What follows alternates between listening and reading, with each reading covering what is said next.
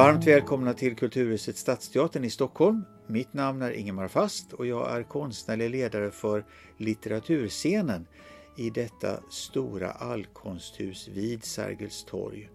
Och nu ska ni få möta Fernanda Melchor.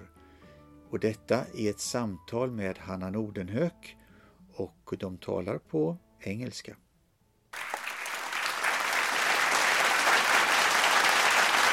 Fernanda, hola.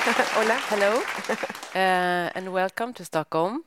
Thank you I'm very so much. happy that you're here. I am extremely happy to be here too, Hannah, and super amazed that I have a conversation with you, and extremely proud to be in this scenario with all the people that Ingmar has mentioned. And thank you so much for being here. I hope we have all a nice conversation.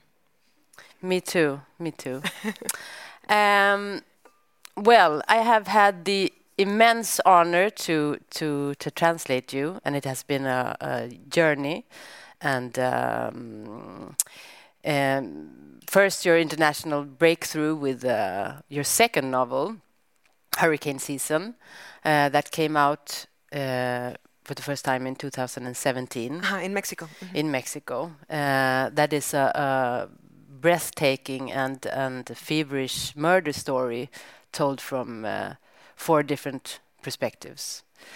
And it takes place in a village in Veracruz state in Mexico, where poverty, state corruption, and drug cartels rule the life, rob people of their hopes, their life hopes. And Paradise, that has come out now here in Sweden, is written in the same feverish tempo, but instead of this chorus of voices that you have in Hurricane Season, it's one single voice. It's Polo, a teenager that works as a gardener in a gated community called Paradise, where he also meets Franco, another teenager, and one of the residents in one of the wealthy villas there. And despite this abyss between their social conditions, they meet and start to plan a brutal crime together. And of course, there are a lot of parallels between Hurricane Season and Paradise. They even have a witch. Sort of, yes. Sort of, course, yeah. Of course. But still, they have a lot of differences. But I wanted to know how was Paradise born? Did it come out from Hurricane Season, or how did you? But do you want me to tell you the truth or the things that sometimes I say in interviews? Because well, you decide. You decide. No. I always tell the truth. I'm a very honest person, and no. We won't believe anything you say. But of course, that's the thing. The thing is, sometimes when you do promotion, you have to come out with this story interesting that makes you look really intelligent and like worthy, that people read the book, and sometimes you are a creator yourself. You are a poet and a novelist yourself, and I imagine you can relate the thing that you never know how a novel or a text start. For me, it's like it's a lot. I can say, for example, that Paradise was born when I was 10 years old. The first time I watched Lord of the Flies, the adaptation of in the 60s adaptation, and I remember I first watched the movies one time in a midnight transmission in TV, Mexican TV, and I was just so impressed by the story and the characters and the boys, and I think Franco is somehow like Piggy, like physically, like the character of Piggy, for example. Yeah, that's true. Mm. But it's only physical, of course. Franco is no way as innocent or as naive, although he is annoying, like the character of Piggy in Lord of the Rings. But I can also say that I've been following, I've been following accounts of violence over the years in Mexico, in Veracruz. I have an archive at home. It used to be physical. I mean, I will literally rip the articles of the newspaper and kept them in folders. And now it's more digital. But I always download and copy and download the news, because you never know in this age when something is going to disappear. So for me it's important. My archives are very important, and it's always a matter of trying to understand what happens about violence. And in the particular case of Paradise, it was several things. It was I think around 2016, I was finishing hurricane season. I already had a publisher, but I was, still, clinging to the manuscript because I didn't want to turn it in yet. And I still was revising. And I had we call it in Mexico, La Beca del Fonca. It's a sort of grant for young creators under 35 years old. And I needed to write another novel. And it was very difficult because I was still in the world of hurricane season. And I had this amazing tutor, Isaí Moreno, who's a great novelist, Mexican novelist. And Isaí really understood that it was very difficult for me to write another novel while I was correcting hurricane season. And I managed, even thought, to write 150 pages of that other novel. But I knew it wasn't going anywhere. And it's always like a nightmare to think that you have to finish a novel in which you no longer believe in. So Isaí said, you can stop now. We have these 150 pages. Even thought the novel is not, it's a stillborn, it's something that really didn't came to life. And so I just, he agreed with me. I kept that, but I wasn't planning on using it. And afterwards, that story turned out to be two different novels. One of them was the story of Franco and Polo and the residential complex, the gated community Paradise. And the other, was very interesting because the other was a novel I was thinking about a woman that is kidnapped. And at the end, I decided not to do that novel for several reasons. Just didn't work out what I was thinking. But in that second novel, the world that this sort of cave of thieves that it's in the middle of Paradise. This sort of space in the middle of the jungle where gangs live. Milton goes. Where Milton goes, where he's forced to go. The cousin of Polo. Exactly. Yeah. This thing in the middle of nowhere. That was born in that other story. So I wrote like 80 pages of that novel without going anywhere, but it allowed me to create a whole different scenario. So I think it's a little bit, Paradise is a little bit of a Frankenstein if you think it that way. But it's interesting because really that story with Milton there, with the it is sort of its own universe in, of course, the novel. You can feel that. It's like an island. It has right? another. Mm-hmm. It has another rhythm. It has another. Yeah. Paradise is a novel that I thought, like, thinking a lot about the landscape of Veracruz and that zone of Boca del Rio and the mangroves and the river, and it's like you have Paradise in one side of the river. You have Progreso. The impoverished town, totally sequestered by narcos. You have the river in the middle. And the thing that Milton lives and experiments, it's like a little island. It's like a small novel inside the novel. I really like that. In the architecture of the novel, I was very keen to have that moment.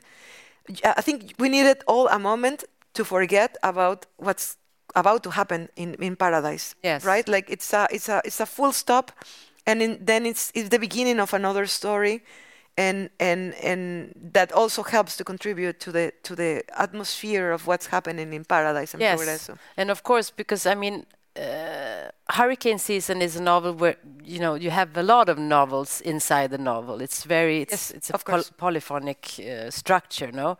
But Paradise has a very very clean structure.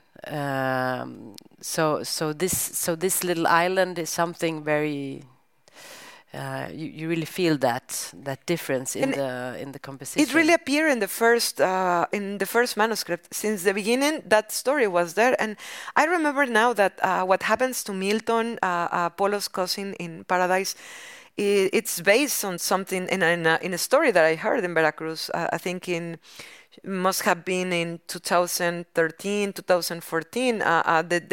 The thing with the taxi driver, the story of the taxi driver, somebody heard that story from a taxi driver that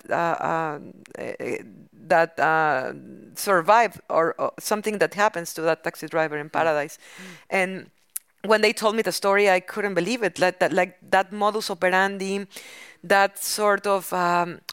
I was always in the look for stories that show us another facet, another face of narco-related violence, because it's such a complex subject, and we are so used to see these stereotypes, these images in series, and it's interesting. But when you think of a narco, it's not always this guy, dark-skinned with a like a Miami Vice shirt and chains, golden chains, and with a golden gun. That sort of glorified image is super far away of what. Yeah, and Milton, he becomes he's forced into being.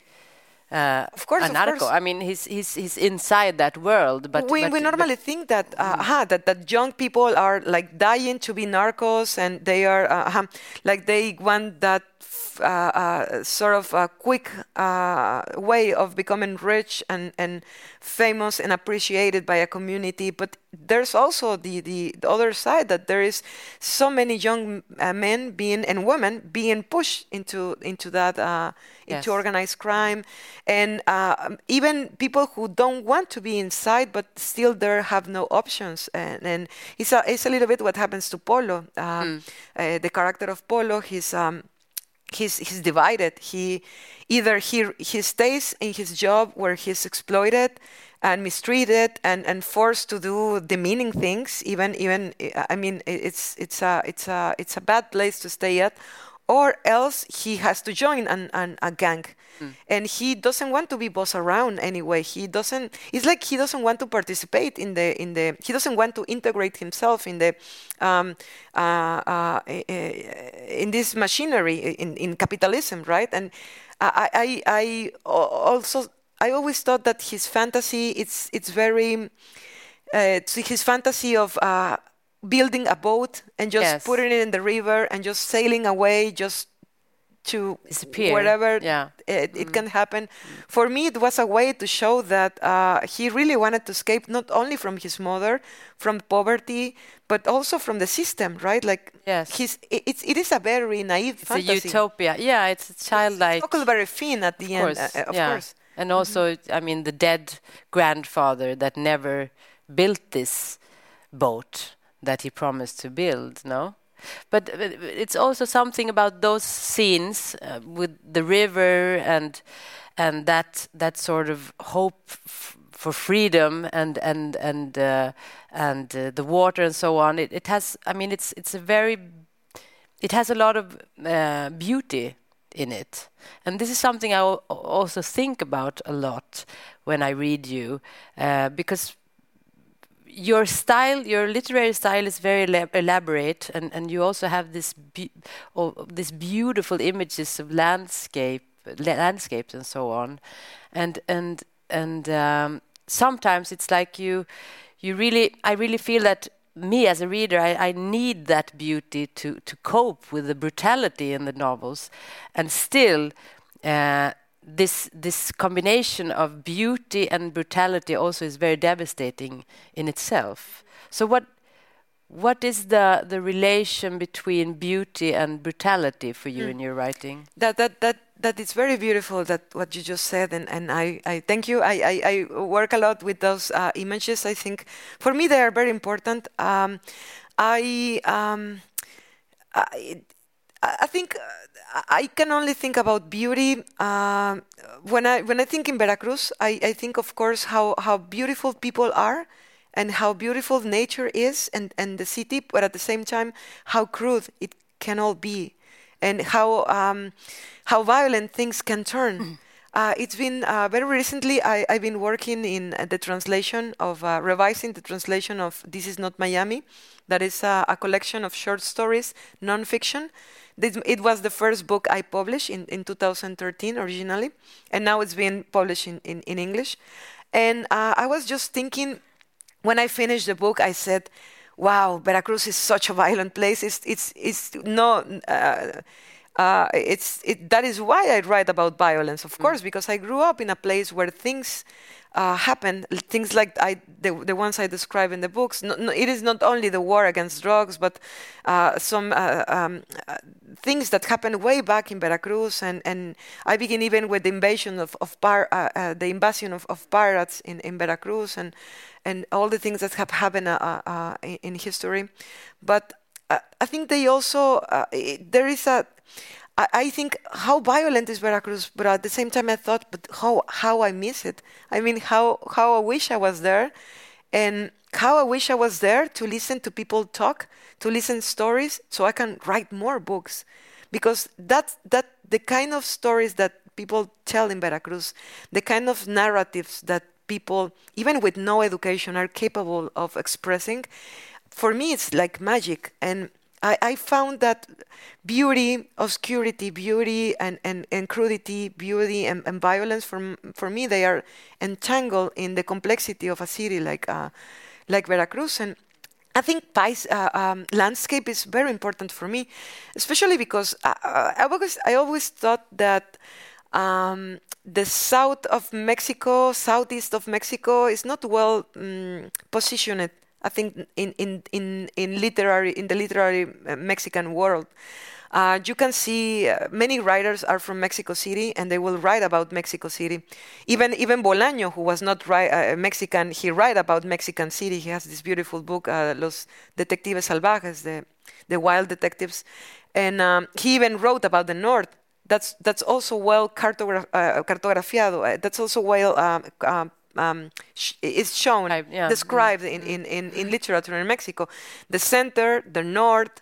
With Rulfo, we have Jalisco, like the peasants and the rural areas after the revolution, during the Cristero War, and I just thought that the south of Veracruz, the south of Mexico, was not even present. And when it is present, it's always very in a very exotistic, in a very tropicalistic way, and of course Veracruz is tropic, and Veracruz is exotic at some point. It has all the cliches of exotism. I mean, you can drop a seed and see it grow, and it literally can happen like that. It is like that, but at the same time, I thought that nobody from Veracruz have ever written about Veracruz. And I just needed to do that. And I also think that writers that I admire are normally writers that use physical descriptions as part of somehow dramatic structure of the work. And for example, you have Cormac McCarthy with Blood Meridian. It's a book about descriptions. I mean, things happen, horrible things happen all the time, but it's also the description of the changing landscape of the United States, the south of and Mexico, of course. And it's beautifully done. Yeah. And also, I think the balance between describing and narrating, it's very interesting done. Yeah.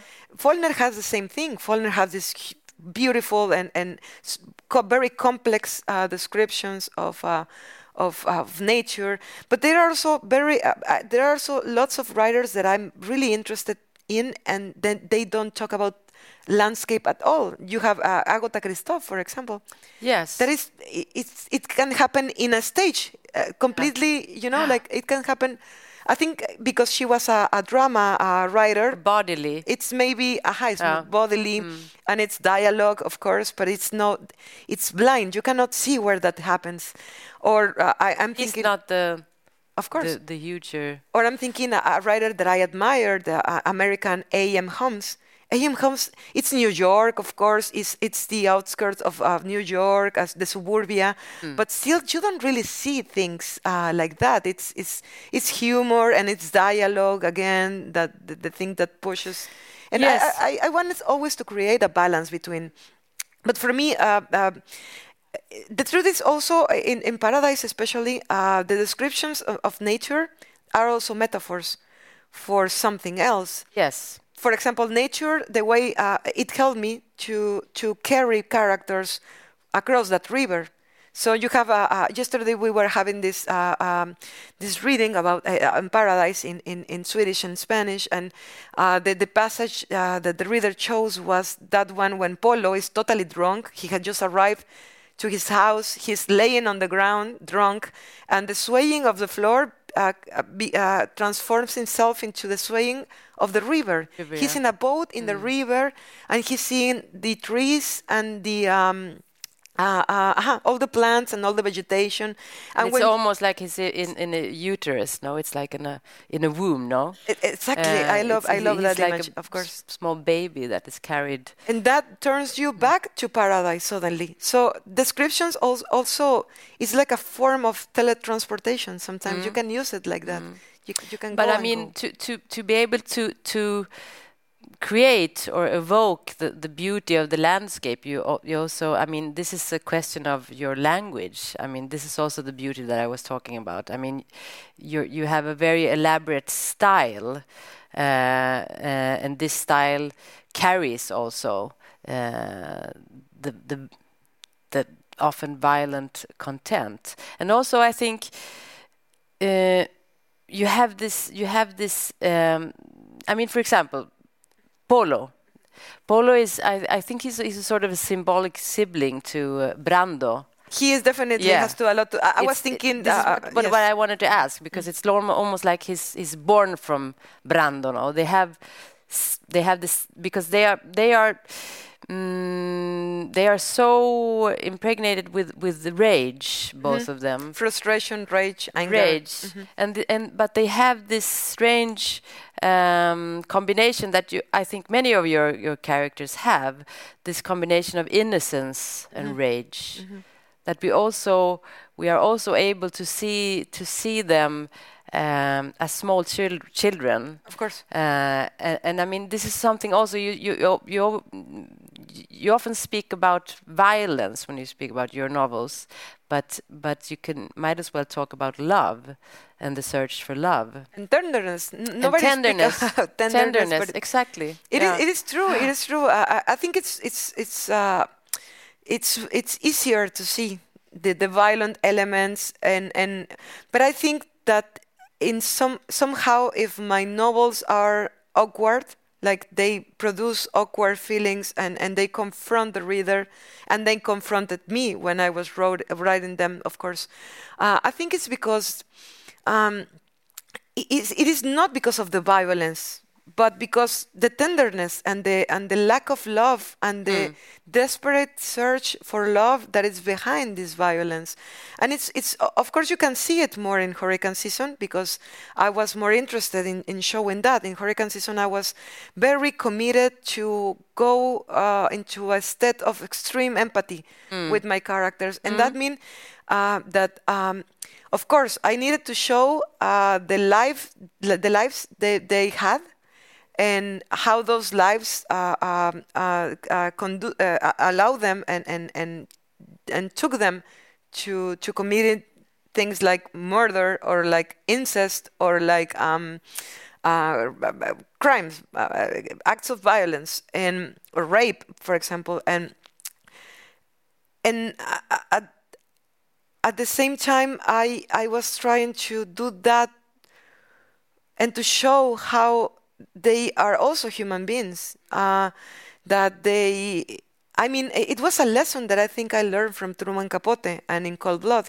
And we've been talking about how at the beginning Hurricane Season was supposed to be a non-fiction novel, because I read about the killing of a witch in a newspaper, and of course I kept it in my archives, and that's what they are for. And I spent years thinking about how I will go to this place and interview all the people in the town. It was a very small town, and I will go to, like an FBI agent. I will go to like Mindhunter. You seen the series?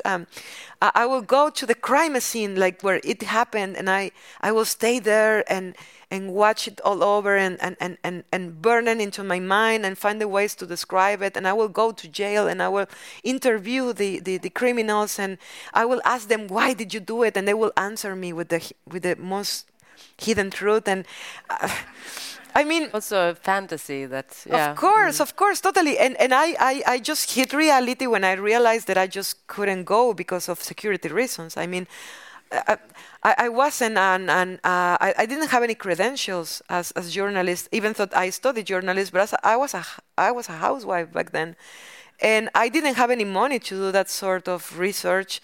And besides, Veracruz was like swelling and with narcos, with gangs, with trouble, and it may sound really strange and foreign. If we speak of this here, in this city, but in Veracruz, you will enter a town that's conquered by narcos, and there will be children, like no more 10-year-olds, that will be with a radio, and they will be annotating the number of the las matrículas, of the plates of the cars, and they will be taking notes and passing the information to other people.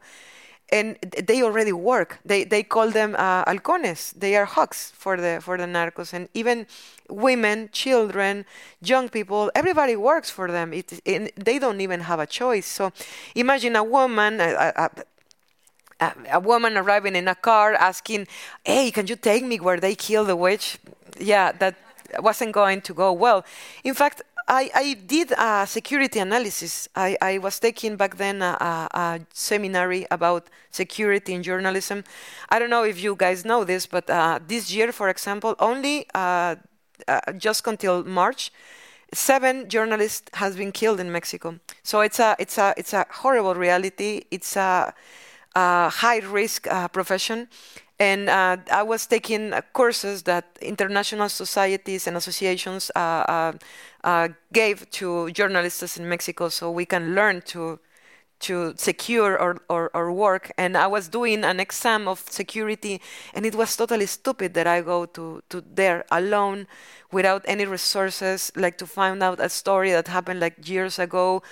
And then I think it was as a form of consolation, because I was really sad. I mean, it's horrible that you want to do something and reality just doesn't let you. Yeah, but still, I mean, for a reader of Hurricane Season, I mean, it's very obvious that this is a very literary, of course, text, and that what you achieve in through this literary text is something completely else than you could have. Exactly. Yes.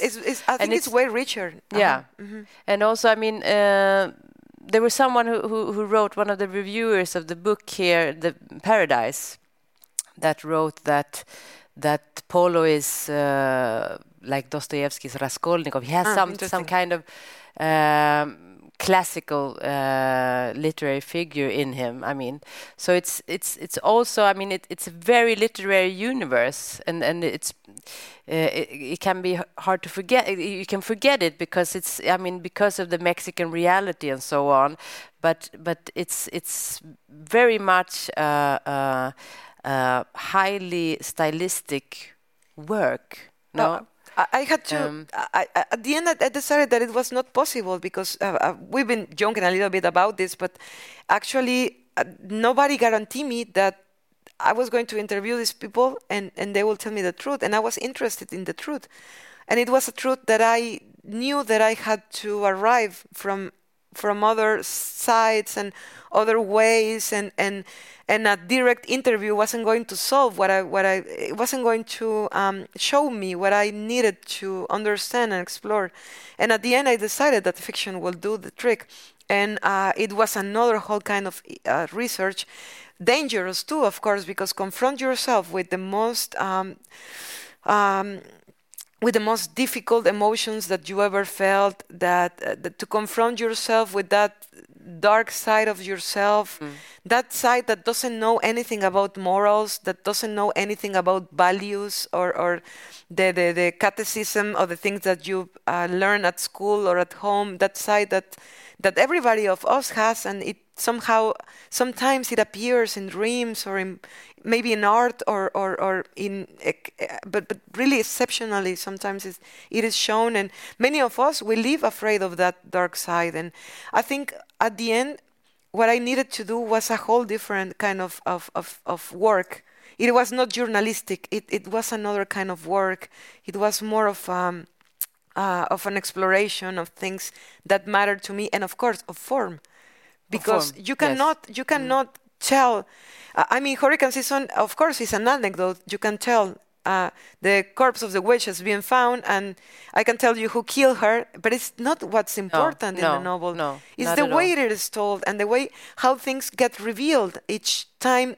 Each character takes the word and the microphone, right? Yes, and also this. I mean, these levels. I mean, it's this weaving of myths, mythology, gossips, superstition, all these and dreams of each character. No, it's there really you create you evoke this whole world that made this murder possible, sort of, and made these people be part of that. At the end, I think it was a richer, not because reality is not rich. Reality, I think reality overpowers everything. Sometimes in Mexico, when you are writing stories, you have to tone down reality because it's so it's so filled with things that you will say, if I tell this like this, nobody will believe me. Like, and they will think I'm writing fiction. So it's very interesting and to find a balance. And at the end, I think it was it is a book that it allowed me to say so much things that I needed to say, not only about topics like violence and toxic masculinity, but about, for me, what is the experience, the aesthetic experience of a novel. For me, I think you only can write a novel if you have a definition of what is a novel. You can. This is very strange because I think I wanted to be a novelist since I was 7 years old, and I read Tom Sawyer by Mark Twain, and I read that book at that age where I didn't even understand all the words. I remember that for 2 or 3 years I read that book very often because I didn't have many books at home, and my parents were not readers. My dad used to read the newspaper, but my mom, I think my mom, she's had the same book in her night table for 20 years in the same page, but she reads my book. She reads my books, and I don't think Paradise. I don't think she likes Paradise that much. She likes Hurricane Season more? She likes Hurricane Season a lot. Mm-hmm. She likes Hurricane Season a lot. Interesting. And but what I was trying to say is that I've always been I always wanted to be a novelist, even when I didn't know what a novel was. I only knew that a novel, it was like a journey, and that I wanted to write something that for a reader was going to be like a journey. A novel is something that goes with you for a time, right? Like, I mean, Paradise is very short. I think you can read it like from once, but it's different than a novel like Hurricane Season that you can. I always imagine, I have this fantasy that the reader reads one chapter each night. That's how I think Hurricane Season should be read. But of course, well, the first chapter is only 1 page long, so that's going to be a short night. So, yeah. But it's only a fantasy, of course. For Paradise, I wanted to do another thing. There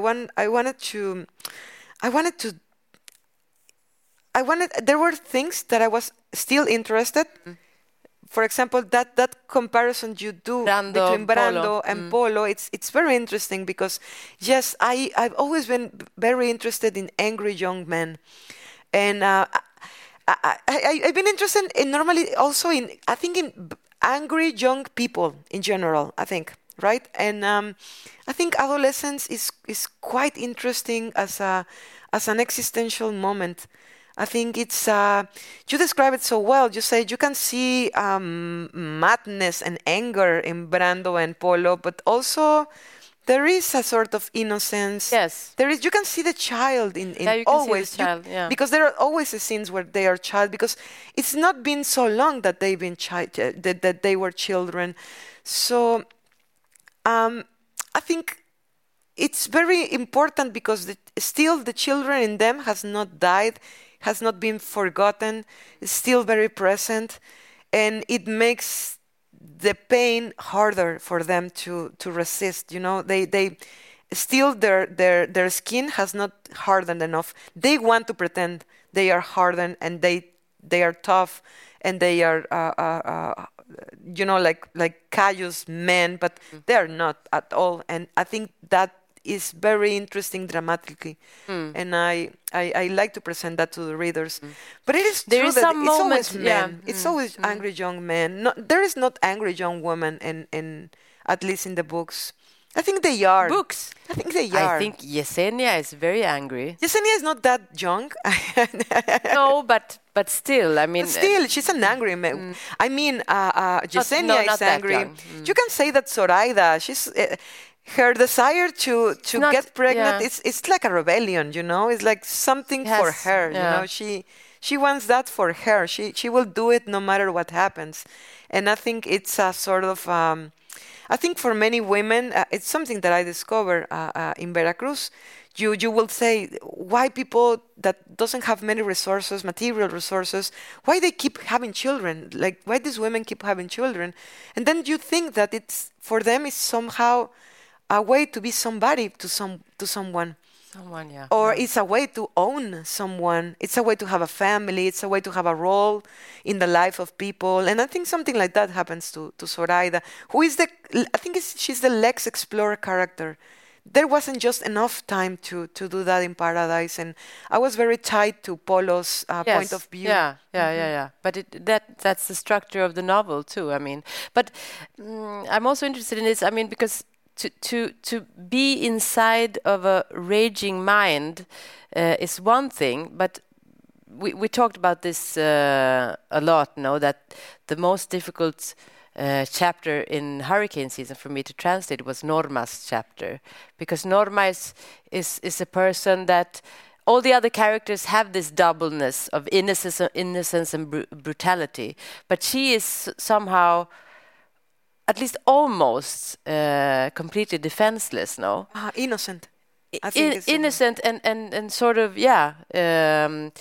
even if she takes some command of her smaller siblings and so on, she is a character. It was difficult to translate her, because also I don't think I really read literary text about being abused like the text of Norma, because she is, what you described there is also all these ambivalent desires that can occur in an abusive situation. She is raped or semi-raped or abused by her, seduced groomed by her mother's husband, and you come so close to something there that is almost forbidden to enter. You feel it's sort of because she is also part of this, and she also feels seen by this man, no? And on the contrary, Polo and Brando, they are characters that act out. She is so, I mean, everything takes place inside of her body. Inside of her but body. they act out. And I wonder, I mean, there must be some sort of, it must be more liberating to write a raging character than or what? Liberating in what sense? For you, like, for me, like a cathartical? Sort of. I think it is very interesting the point that you make, because I think actually, Norma is one of the things that for me was the most difficult to write, even more than I think. Yes, even more than some of the scenes where Brando or Polo have this, like this acting out, as you said it. When Polo thinks he's raping his cousin, or when Brando is having this contractual sex with a bunch of men that he totally despises, and all these moments. Yes, of course. I with Norma, I think she just a few hours ago, they just asked me what are my favorite characters of the books that I've written. And I, of course, talked about the boys, but I just didn't want to talk about Norma, because I think Norma, she's my favorite in the sense that I don't know how she was born, and she was born out of I remember just right now she had the face of someone that I met many years ago when I was a child in a small village that is very alike, like Progreso. Is the small village near Veracruz that inspired the town of Progreso, and a little bit the town of La Matosa. And it was a girl that had really short hair and just, like dark, beautiful skin, and I just don't know how, just thinking about her and a lot of other things, just immediately I think about Norma, and I just wanted to, I needed, in the center of hurricane season is Norma's decision over her body. Like everything that propels the things that happen in hurricane season, it's at the heart with the decision if Norma is going to keep his stepfather's child or not, because she's 13 and pregnant. And just didn't want to just describe her story like her being abused, because there is way more. When we talk about, perfect victims don't exist, as perfect aggressors don't exist. Like aggressors are not monsters, and victims are not precious angels. That is one most of the difficult things to talk about abuse and to talk about trauma. It's a very delicate matter. But you said it yourself. You used the word ambivalence, right? And I read a lot about it. I read a lot about psychoanalytic theories around it. I hardly ever try to put theories in my books. I don't believe in that. I just let the characters grow out of necessity. But I think in order to understand the trauma of my own life, I've been reading a lot about it. And I just, I came to this pioneer of psychoanalysis, Sandor Ferenczi, who was one of Freud's disciples, and he was a little bit outcast from the psychoanalytic community. He was an Hungarian psychoanalyst, very interesting, and he decided that the victim of abuse should be believed, because the other stance was, the official stance, the Freudian stance, is that sometimes the accounts of people talking about being abused, they are fantasies. So you need to treat these sort of accounts as fantasies, things that maybe or may not have happened, but it's not important. It is a fantasy. And Sandor Ferenczi says, no, those things happened, and he wrote this beautiful article that's called "Confusion of Tongues," and he talked about how when a child is seduced, what happens is that there is a confusion of tongues.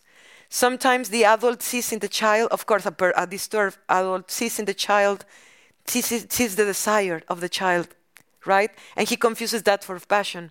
But the child is only longing for love, for tenderness. And the child tries to give tenderness and ends up feeling totally empty because he's been used. This is what you exactly described with Norma. And it's what happened with Norma. Norma is so hungry for love. She has never had her mother for her own. She has to share her mother with a long list of siblings. She has many, many brothers and sisters, and she has to be the mother of her sisters and brothers, and she has to be the mother of her mother. Because her mother works long hours and she needs to care for her mother, and Norma is left motherless. She needs a mother too. And where does she find an sort of an simulation of love, of tenderness? In his stepfathers who give her attention. So she confuses, right? And he doesn't want tenderness, he wants he passion. Projects on her. Of course, and then she... Exactly that, but it's way more complex than just portraying the abuser like a monster, because a monster doesn't tell us anything, but a human who is confused, that is way worse than a monster.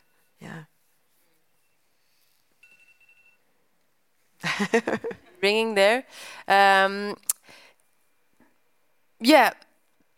when we talk about this kind of ambivalence, it's also I mean, we live in a time when many, the so-called problematic words in literature often are put under magnifying glasses, no?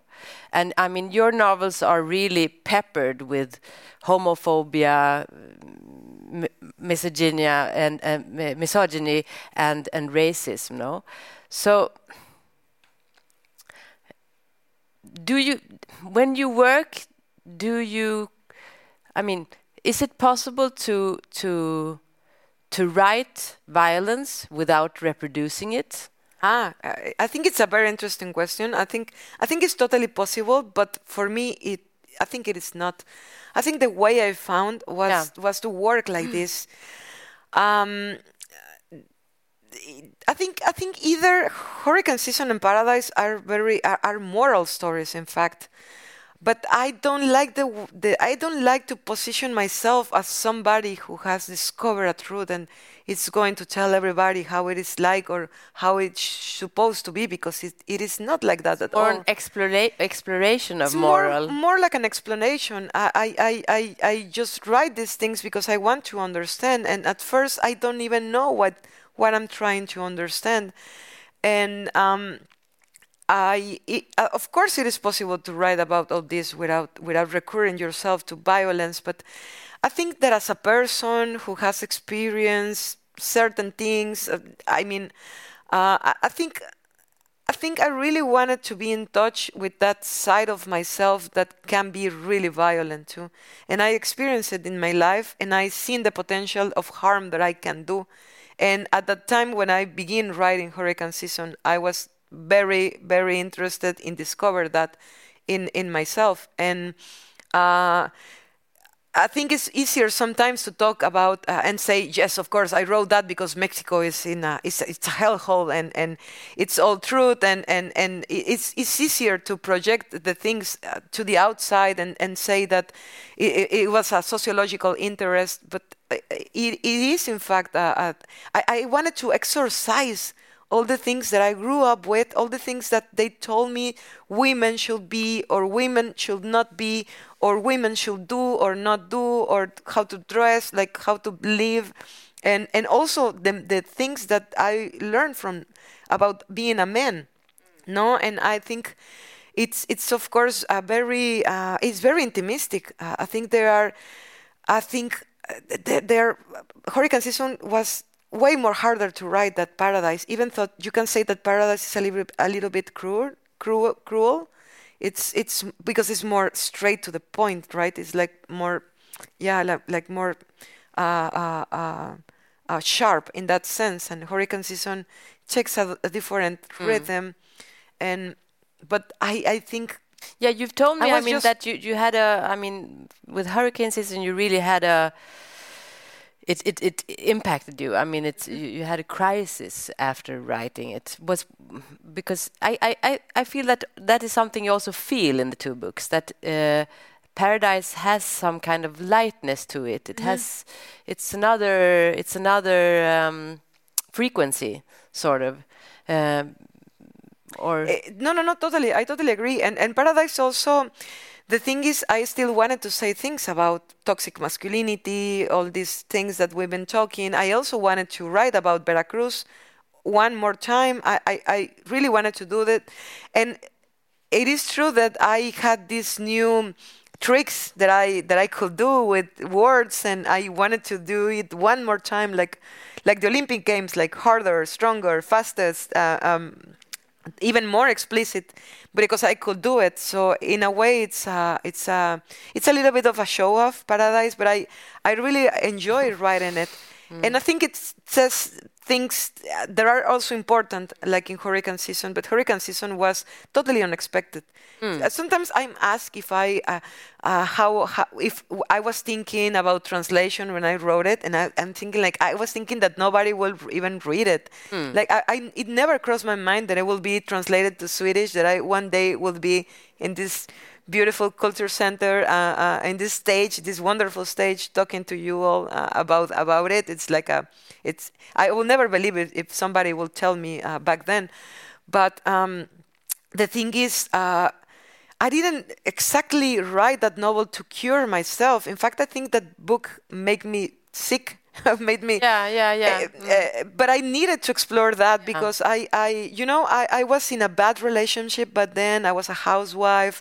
I just couldn't.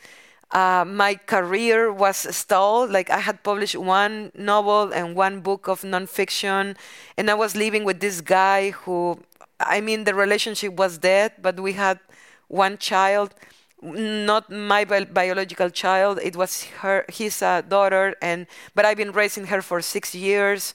So it was very difficult. We haven't talked about maternity, for example, about in Hurricane Season and in Paradise. And yes, I just realized that in all my books, there is a pregnant woman and a haunted house. Yes. And look how they resemble, right? Yes. A mother is also like a haunted house. No? Of course. Don't you think? Yes, I do. I do. And now I don't know if we have to stop. No. Stop. Finish. Why? No. Why? But maybe that's a good place to stop. A good place. A haunted house. Thank you so much. The haunted house. To be continued. No, thank you, Hannah. This has been great, and I really enjoy it. Thank you very much.